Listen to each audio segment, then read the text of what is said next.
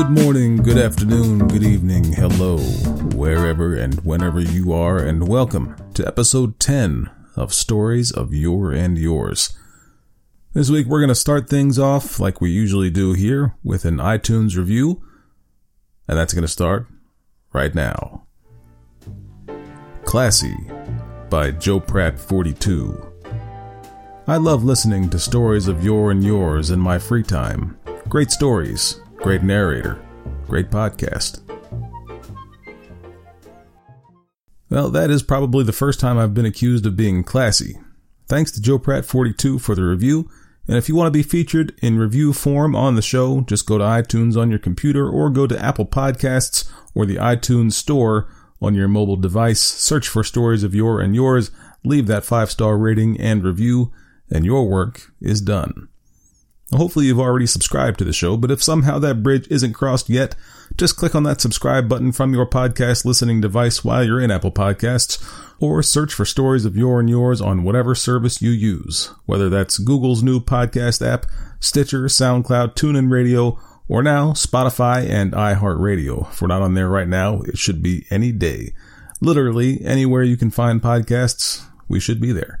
And if we're not, just drop me a line at syypodcast@gmail.com or hit me up on Facebook at facebook.com/syypodcast or Twitter at syypodcast, and I'll make sure to take care of that situation. And now, on to this week's episode. We have got a great show in store for you this week, and I am anxious to get it going. So let's get into what exactly is coming your way in a matter of mere moments. As you know, every week I ask for your stories to be a part of the show. Well, this week, I've got a special treat for you, as we have received our first original piece. That comes to us from one Matthew McNish. Matt and I are both part of probably the greatest of all Facebook groups out there, and that is a group called Jeff's Game of Thrones Corner, where all involved have taken the oath of the Sunday Night's Watch. Big shout out to the corner. Now, Matt runs a writing blog called the Quintessentially Questionable Query Experiment, in which he offers free query critiques to new writers. And there's a link in the show notes to the blog and some of the critiques he's done to date, so if that's something you can use, be sure to check that out and hit Matt up. It's also worth mentioning that Matt's blog has been named as one of the best 101 websites for writers by Writer's Digest, so he knows what he's doing. And it should be noted here that this is a short piece, probably more of a vignette than a full-on short story, but I've noted before that I am a lover of language, and this hits that particular sweet spot particularly well. So, without further ado, here is this week's first presentation.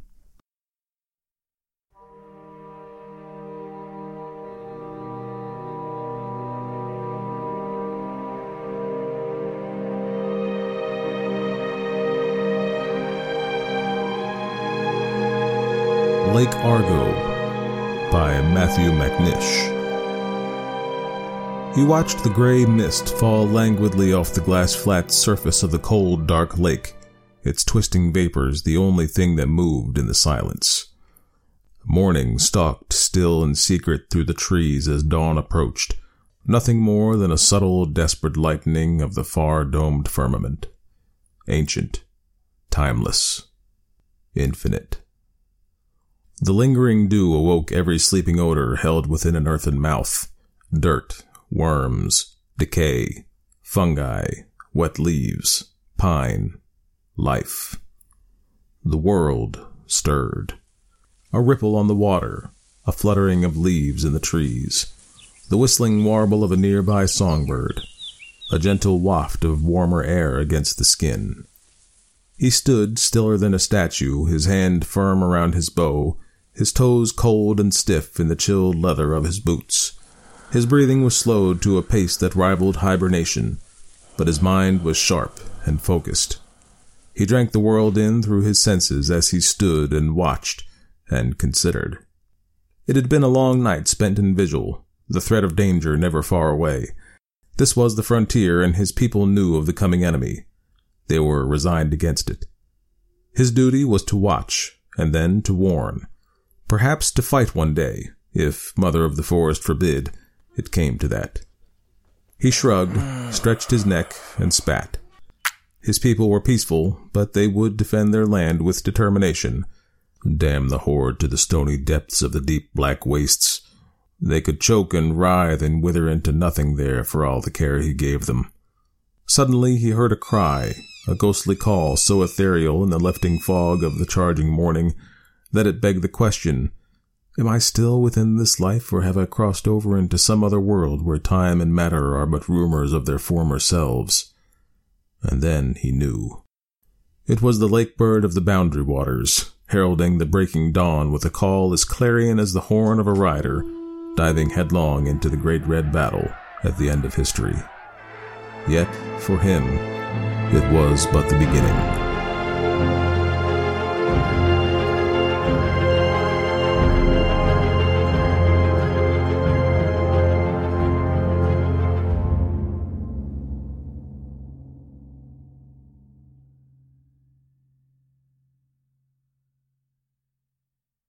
Thanks again to Matt McNish for that submission, and for you other writers out there, there is room for you on the show, whether you're featured with another story or whether you've got one long enough for a whole episode. Send it in to syypodcast@gmail.com for consideration.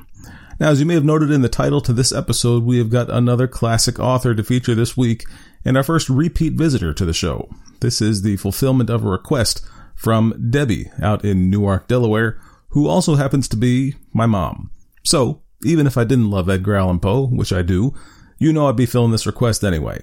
Debbie requested that we take on both The Telltale Heart and The Raven this week, and since there was still time left to fill after those two, I went ahead and did a third story called The Mask of the Red Death.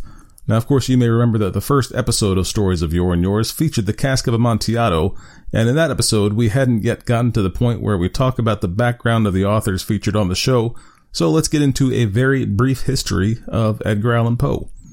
Poe was actually born Edgar Poe, but was orphaned at only 2 years old, as his father abandoned the family a year after his birth in 1809, and his mother died the following year.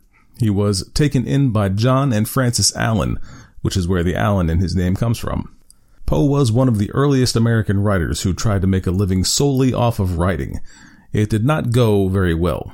Poe became well-known after publishing The Raven, but the unreliability regarding payment of writers in those days, along with the lack of copyright law, did not work in his favor.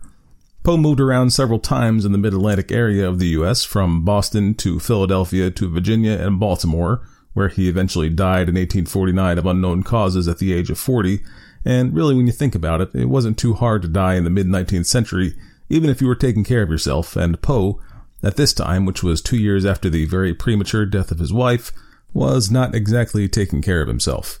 Now, his wife, by the way, was Virginia Clem, who was his first cousin and was 13 when they married. He was 26 at the time. They were married for 11 years until her aforementioned untimely death. Poe obviously had an enormous influence on those who came after him, especially in his most well-known genre of Gothic horror. And that brings us to the pieces we'll be covering today.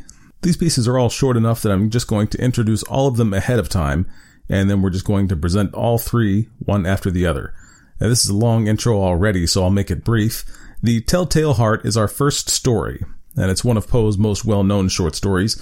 It was first published in 1843 in the first issue of a periodical known as The Pioneer. The Pioneer was a short-lived magazine published in Boston and Philadelphia.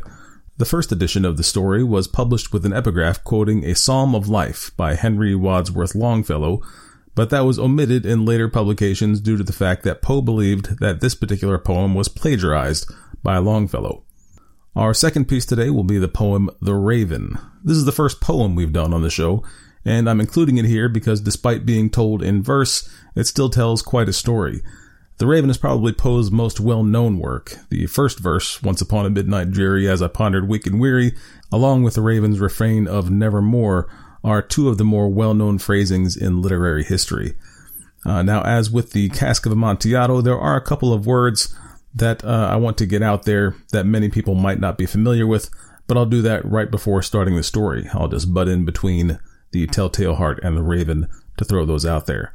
As for the publication of The Raven, it first appeared in the American Review, which was a Whig journal, that's W-H-I-G, Whig, in the February issue of 1845 under Poe's pseudonym of Quarles.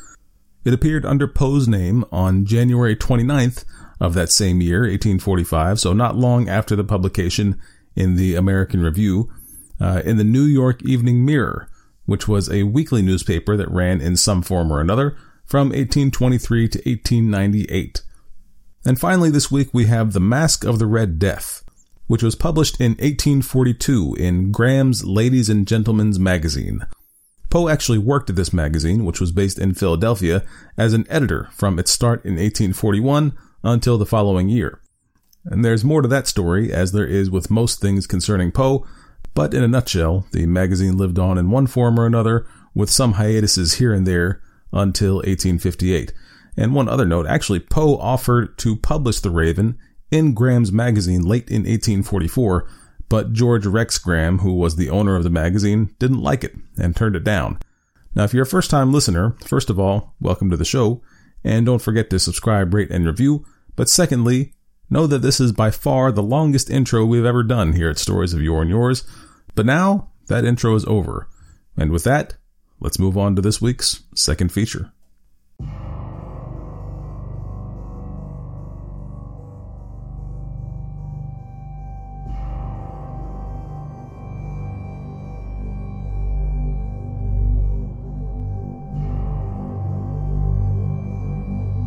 The Telltale Heart by Edgar Allan Poe.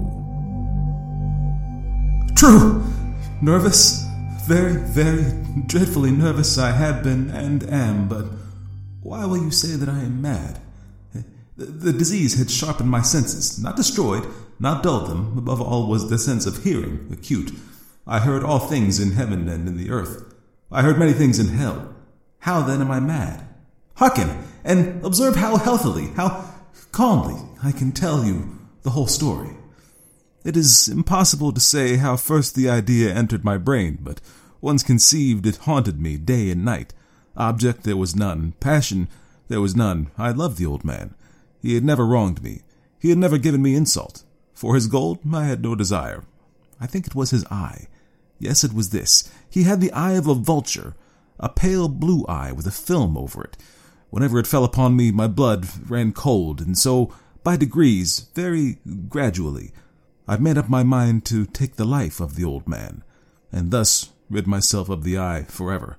Now, this is the point. You fancy me mad. Madmen know nothing, but you should have seen me. You should have seen how wisely I proceeded, with what caution, with what foresight, with what dissimulation I went to work.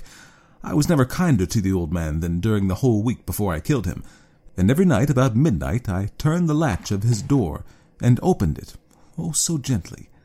And then, when I had made an opening sufficient for my head, I put in a dark lantern, all closed, so that no light shone out, and then I thrust in my head.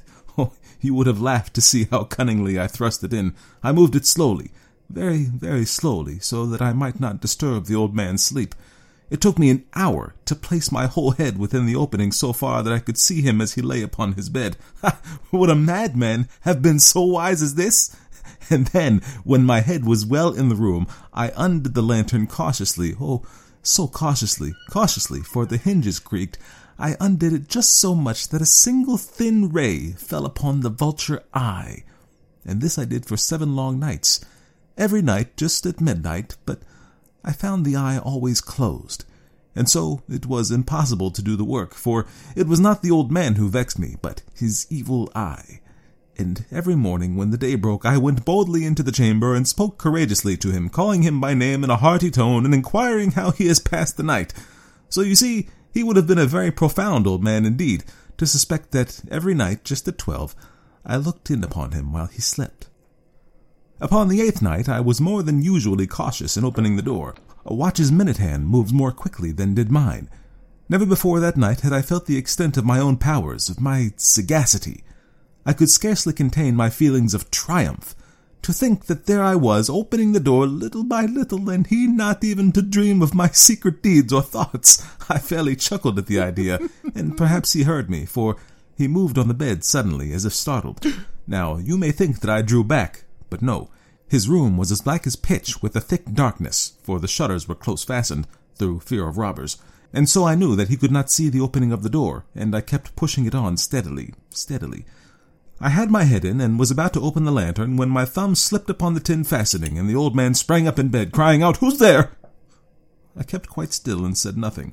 For a whole hour I did not move a muscle, and in the meantime I did not hear him lie down. He was still sitting up in the bed listening, just as I have done, night after night, hearkening to the death watches in the wall. Presently I heard a slight groan, and I knew it was the groan of mortal terror. It was not a groan of pain or of grief. Oh no, it was the low stifled sound that arises from the bottom of the soul when overcharged with awe. I knew the sound well. Many a night, just at midnight, when all the world slept, it has welled up from my own bosom, deepening with its dreadful echo the terrors that distracted me. I say I knew it well. I knew what the old man felt and pitied him, although I chuckled at heart. I knew that he had been lying awake ever since the first slight noise when he had turned in the bed. His fears had ever since been growing upon him. He had been trying to fancy them causeless, but could not. He had been saying to himself, "It is nothing but the wind in the chimney, it is only a mouse crossing the floor, or it is merely a cricket which has made a single chirp." Yes, he had been trying to comfort himself with these suppositions, but he had found all in vain, because death, in approaching him, had stalked with his black shadow before him and enveloped the victim. And it was the mournful influence of the unperceived shadow that caused him to feel, although he neither saw nor heard, to feel the presence of my head within the room. When I had waited a long time, very patiently, without hearing him lie down, I resolved to open a very, very little crevice in the lantern. So I opened it. You cannot imagine how stealthily, until at length a simple dim ray, like the thread of a spider, shot out from the crevice and fell full upon the vulture eye. It was open, wide open, and I grew furious as I gazed upon it. I saw it with perfect distinctness, all a dull blue, and with a hideous veil over it that chilled the very marrow in my bones. But I could see nothing else of the old man's face or person, for I had directed the ray as if by instinct, precisely upon the damned spot. And have I not told you that what you mistake for madness is but over-acuteness of the sense? Now I say, there came to my ears a low, dull, quick sound, such as a watch makes when enveloped in cotton. I knew that sound well, too. It was the beating of the old man's heart. It increased my fury as the beating of a drum stimulates the soldier into courage. But even yet I refrained and I kept still. I scarcely breathed. I held the lantern motionless. I tried how steadily I could maintain the ray upon the eve. Meantime the hellish tattoo of the heart increased. It grew quicker and louder every instant. The old man's terror must have been extreme. It grew louder, I say, louder every moment. Do you mark me well? I have told you that I am nervous. So I am. And now, at the dead hour of the night, amid the dreadful silence of that old house, so strange a noise as this excited me to uncontrollable terror. Yet, for some minutes longer, I refrained and stood still. But the beating grew louder. I thought the heart must burst. And now, a new anxiety seized me.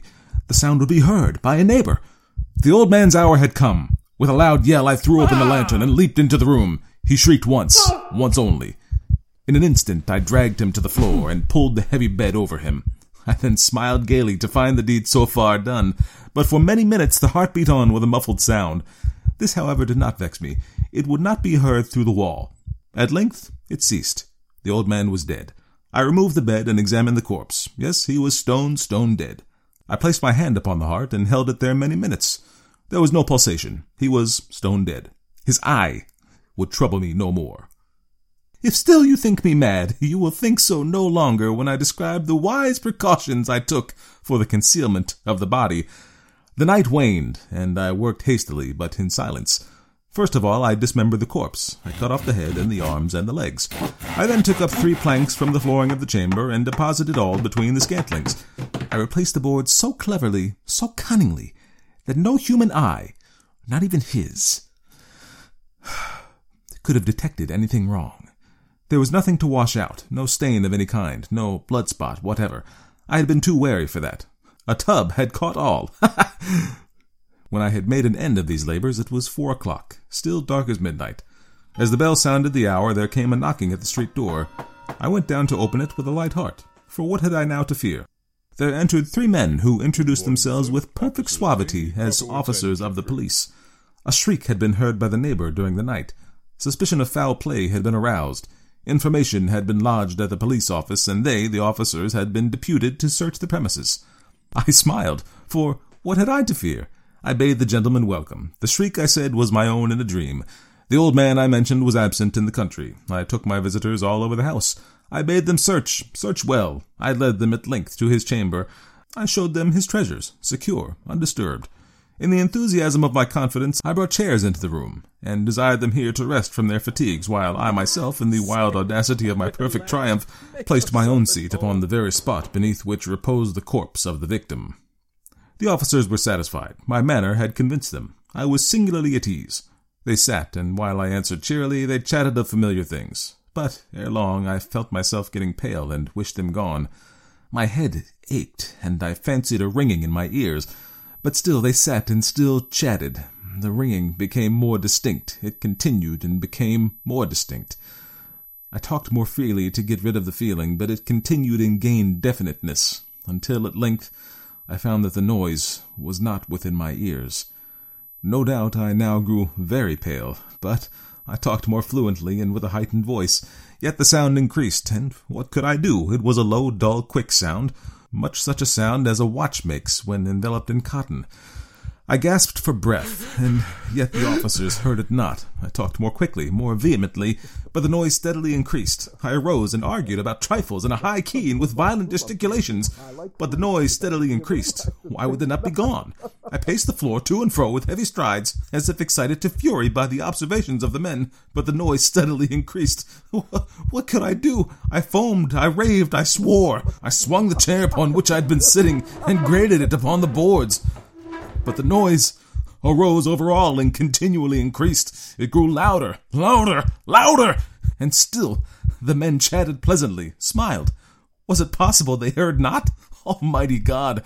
No, they heard, they suspected, they knew. They were making a mockery of my horror. This I thought, and this I think.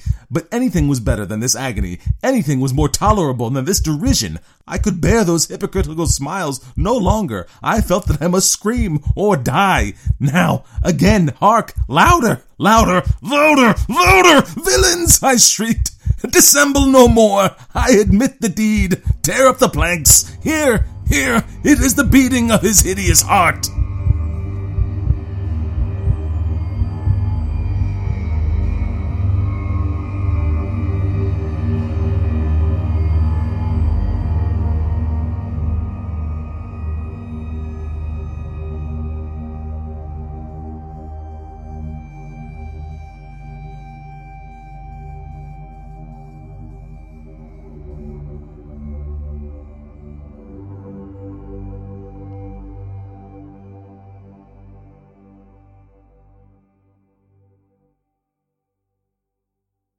Now note about this next piece. The Raven contains a few words that our listeners may not be familiar with. First, nepenthe. Nepenthe is a fictional drug which was mentioned in Homer's Odyssey. It is a drug of forgetfulness, or really probably something closer to what we would consider an antidepressant today. Obviously not something that actually existed in the time of Poe, let alone Homer. Quaff is also a word that shows up, and that word means to drink. There's a line in the poem that says, quaff this kind nepenthe, which would mean to drink this antidepressant drug. Poe also mentions the distant Aden, which is comparable to Eden, or to be more generic, paradise. He also mentions the bust of Pallas, which is where the raven sits, and Pallas is the Greek goddess of wisdom. Now, with all that as a prelude, please enjoy the next story.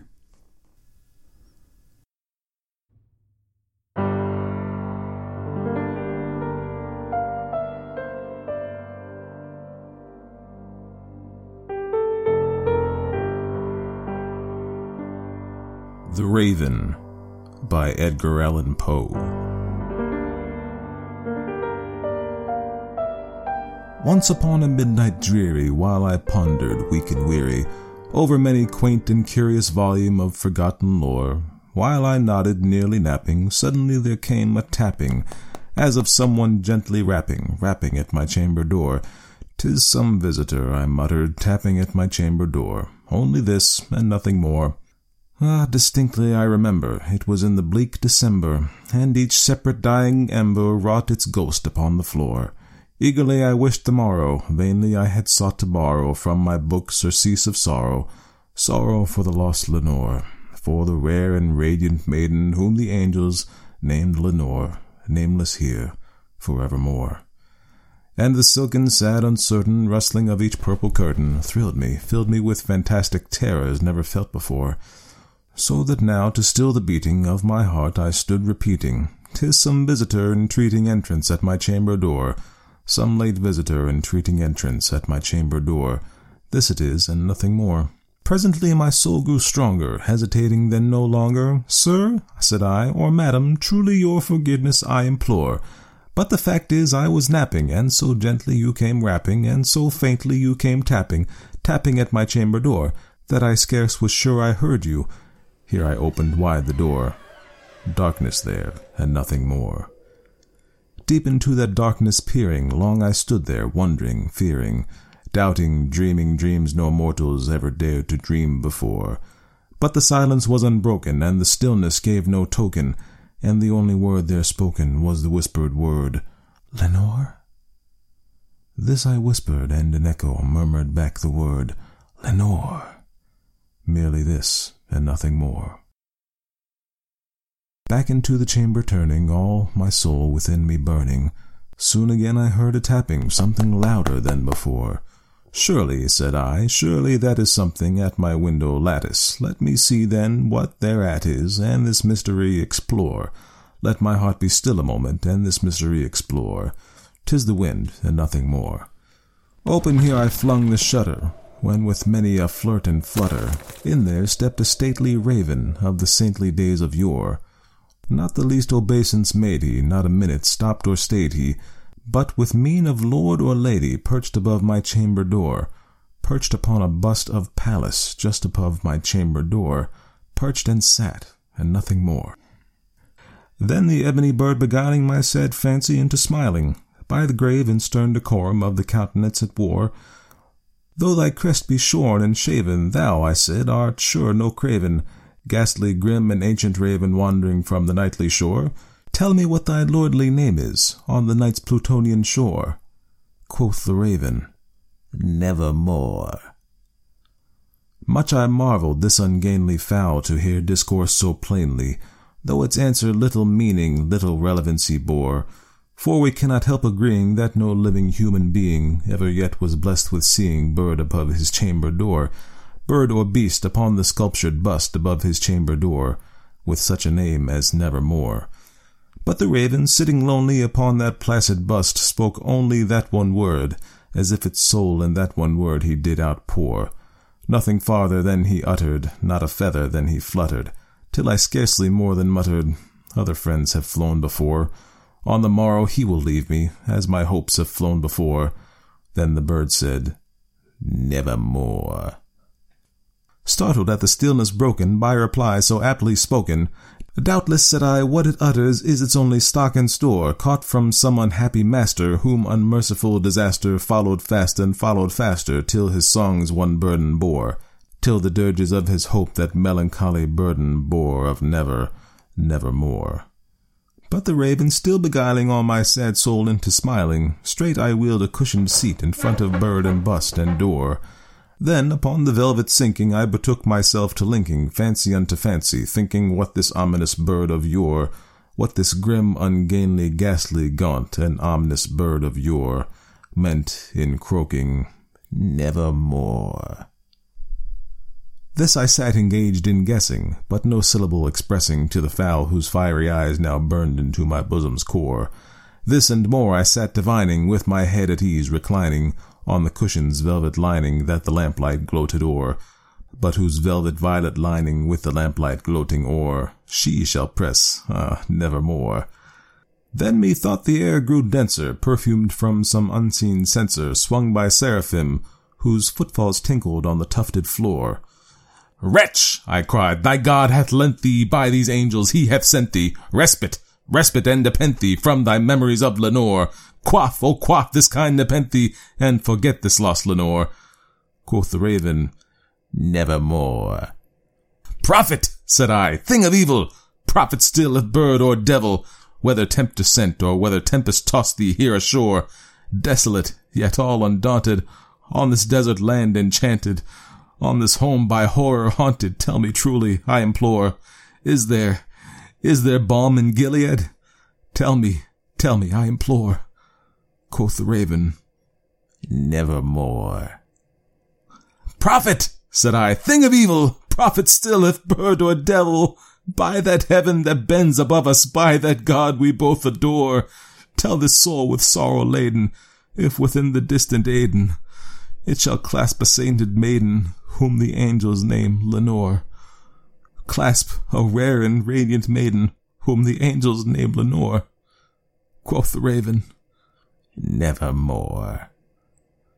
Be that our sign of parting, bird or fiend, I shrieked, upstarting. Get thee back into the tempest and the night's Plutonian shore. Leave no black plume as a token of that lie thy soul has spoken. Leave my loneliness unbroken. Quit the bust above my door. Take thy beak from out my heart, and take thy form from off my door.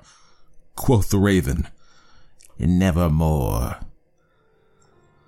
And the raven, never flitting, still is sitting,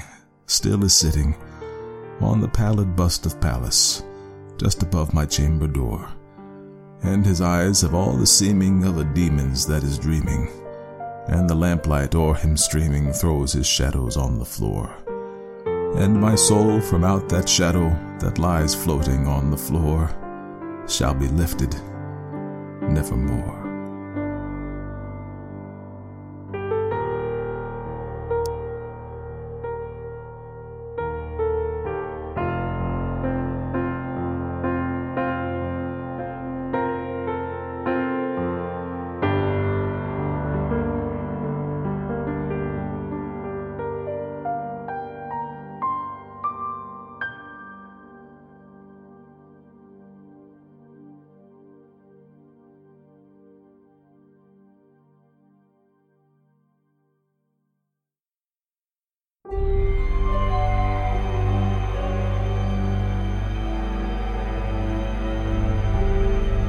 The Mask of the Red Death by Edgar Allan Poe. The Red Death had long devastated the country.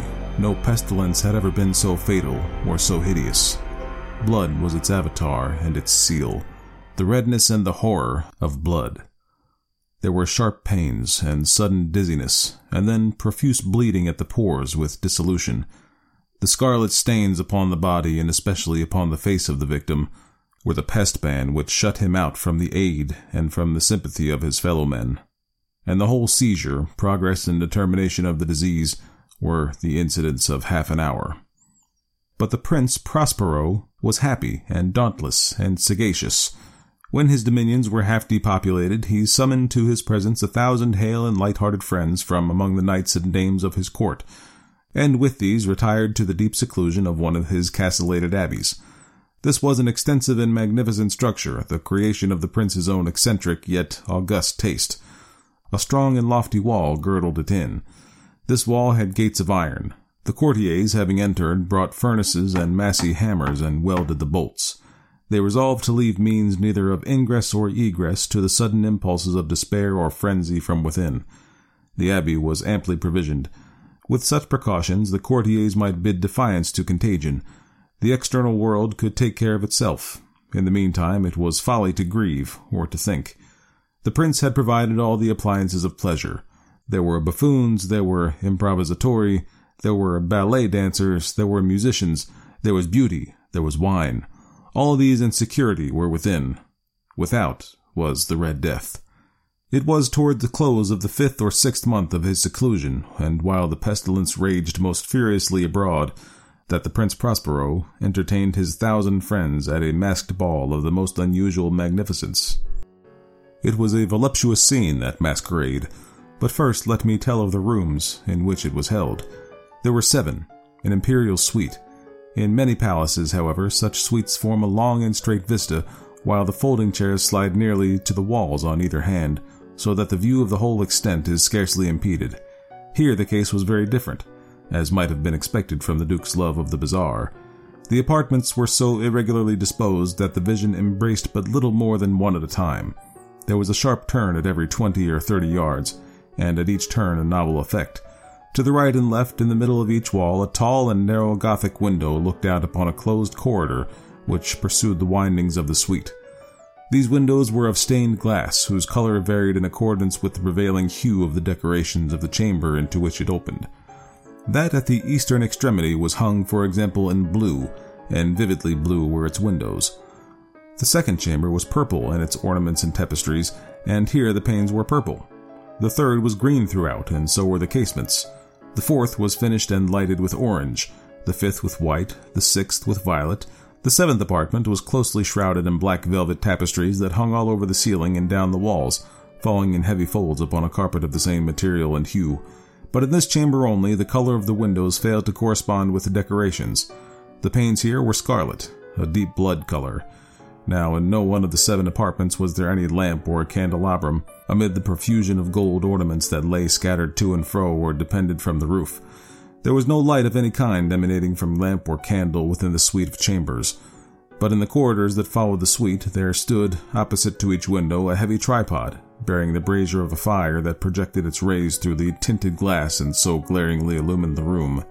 And thus were produced a multitude of gaudy and fantastic appearances. But in the western or black chamber, the effect of the firelight that streamed upon the dark hangings through the blood-tinted panes was ghastly in the extreme, and produced so wild a look upon the countenances of those who entered that there were few of the company bold enough to set foot within its precincts at all. It was in this apartment also that there stood against the western wall a gigantic clock of ebony. Its pendulum swung to and fro with a dull, heavy, monotonous clang, and when the minute hand made the circuit of the face and the hour was to be stricken, there came from the brazen lungs of the clock a sound which was clear and loud and deep and exceedingly musical, but of so peculiar a note and emphasis that, at each lapse of an hour, the musicians of the orchestra were constrained to pause momentarily in their performance, to hearken to the sound, and thus the waltzers perforce ceased their evolutions, and there was a brief disconcert of the whole gay company, and while the chimes of the clock yet rang, it was observed that the giddiest grew pale, and the more aged and sedate passed their hands over their brows as if in confused reverie or meditation. But when the echoes had fully ceased, a light laughter at once pervaded the assembly. The musicians looked at each other and smiled as if at their own nervousness and folly, and made whispering vows each to the other that the next chiming of the clock should produce in them no similar emotion. And then, after the lapse of 60 minutes, which embraced 3,600 seconds of the time that flies, there came yet another chiming of the clock, and then there were the same disconcert and tremulousness and meditation as before. But in spite of these things, it was a gay and magnificent revel. The tastes of the Duke were peculiar. He had a fine eye for colors and effects. He disregarded the decora of mere fashion. His plans were bold and fiery, and his conceptions glowed with barbaric luster. There are some who would have thought him mad. His followers felt that he was not. It was necessary to hear and see and touch him to be sure that he was not. He had directed in great part the movable embellishments of the 7 chambers, upon occasion of this great feat, and it was his own guiding taste which had given character to the masqueraders. But sure they were grotesque. There were much glare and glitter and piquancy and phantasm, much of what has been since seen in Hernani. There were arabesque figures with unsuited limbs and appointments. There were delirious fancies such as the madman fashions. There was much of the beautiful, much of the wanton, much of the bizarre, something of the terrible, and not a little of that which might have excited disgust. To and fro in the 7 chambers there stalked in fact a multitude of dreams, and these, the dreams, writhed in and about, taking hue from the rooms and causing the wild music of the orchestra to seem as the echo of their steps. And, anon, there strikes the ebony clock which stands in the hall of the velvet, and then for a moment all is still, and all is silent, save the voice of the clock. The dreams are stiff frozen as they stand, but the echoes of the chime die away. They have endured but an instant, and a light, half-subdued laughter floats after them as they depart. And now again the music swells, and the dreams live and writhe to and fro more merrily than ever, taking hue from the many-tinted windows through which stream the rays of the tripods. But to the chamber which lies most westwardly of the 7, there are now none of the maskers who venture, for the night is waning away, and there flows a ruddier light through the blood-colored panes. and the blackness of the sable drapery appalls. And to him whose foot falls upon the sable carpet, there comes from the near clock of ebony a muffled peal more solemnly emphatic than any which reaches their ears who indulge in the more remote gaieties of the other apartments. But these other apartments were densely crowded, and in them beat feverishly the heart of life, and the revel went whirringly on, until at length there commenced the sounding of midnight upon the clock, and then the music ceased, as I have told, and the evolutions of the waltzers were quieted, and there was an uneasy cessation of all things as before. But now there were 12 strokes to be sounded by the bell of the clock, and thus it happened perhaps that more of thought crept with more of time into the meditations of the thoughtful among those who revelled, and thus too it happened perhaps that before the last echoes of the last chime had utterly sank into silence, there were many individuals in the crowd who had found leisure to become aware of the presence of a masked figure which had arrested the attention of no single individual before, and the rumor of this new presence having spread itself whisperingly around, there arose at length from the whole company a buzz, or a murmur, expressive of disapprobation and surprise, then, finally, of terror, of horror, and of disgust. In an assembly of phantasms such as I have painted, it may well be supposed that no ordinary appearance could have excited such sensation. In truth, the masquerade license of the night was nearly unlimited, but the figure in question had out-Heroded Herod, and gone beyond the bounds of even the prince's indefinite decorum. There are chords in the hearts of the most reckless which cannot be touched without emotion. Even with the utterly lost, to whom life and death are equally jests, there are matters of which no jest can be made. The whole company, indeed, now seemed deeply to feel that in the costume and bearing of the stranger neither wit nor propriety existed. The figure was tall and gaunt, and shrouded from head to foot in the habiliments of the grave. The mask which concealed the visage was made so nearly to resemble the countenance of a stiffened corpse that the closest scrutiny must have had difficulty in detecting the cheat. And yet all of this might have been endured, if not approved, by the mad revellers around, but the mummer had gone so far as to assume the type of the Red Death. His vesture was dabbled in blood, and his broad brow, with all the features of the face, was besprinkled with the scarlet horror. When the eyes of Prince Prospero fell upon this spectral image, which, with a slow and solemn movement, as if more fully to sustain its role, stalked to and fro among the waltzers, he was seen to be convulsed, in the first moment with a strong shudder either of terror or distaste, but in the next his brow reddened with rage. "Who dares?" he demanded hoarsely of the courtiers who stood near him. "Who dares insult us with this blasphemous mockery? Seize him and unmask him, that we may know whom we have to hang at sunrise from the battlements." It was in the eastern or blue chamber in which stood the Prince Prospero as he uttered these words. They rang throughout the 7 rooms loudly and clearly, for the prince was a bold and robust man, and the music had become hushed at the waving of his hand. It was in the blue room where stood the prince with a groom of pale courtiers by his side. At first, as he spoke, there was a slight rushing movement of this group in the direction of the intruder, who at the moment was also near at hand, and now, with deliberate and stately step, made closer approach to the speaker. But from a certain nameless awe with which the mad assumptions of the mummer had inspired the whole party, there were found none who put forth hand to seize him, so that, unimpeded, he passed within a yard of the prince's person, and while the vast assembly, as if with one impulse, shrank from the centers of the rooms to the walls, he made his way uninterruptedly, but with the same solemn and measured step which had distinguished him from the first, through the blue chamber to the purple, through the purple to the green to the orange, through this again to the white, and even thence to the violet, ere a decided movement had been made to arrest him. It was then, however, that the Prince Prospero, maddening with rage and the shame of his own momentary cowardice, rushed hurriedly through the 6 chambers, while none followed him on account of a deadly terror that had seized upon all. He bore aloft a drawn dagger, and had approached in rapid impetuosity to 3 or 4 feet of the retreating figure, when the latter, having attained the extremity of the velvet apartment, turned suddenly and confronted his pursuer.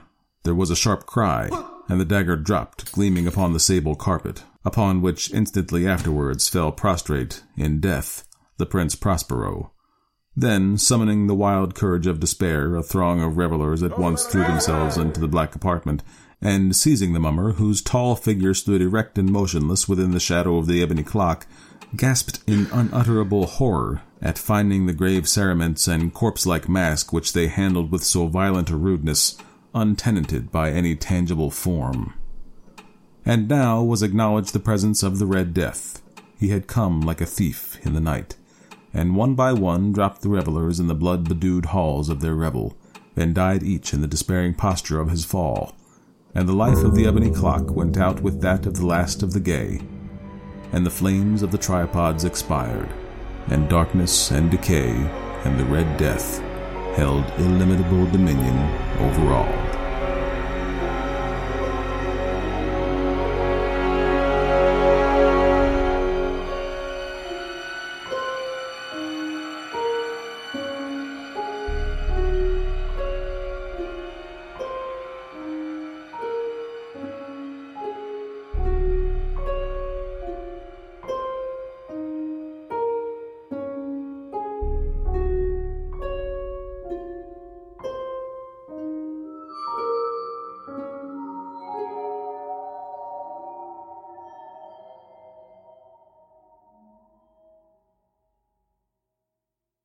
Well, out of those 3 stories, there are not many happy endings to be found today. I've wondered, as I've looked for good stories to tell here on the show, why it is that I often return to the dark subject matter.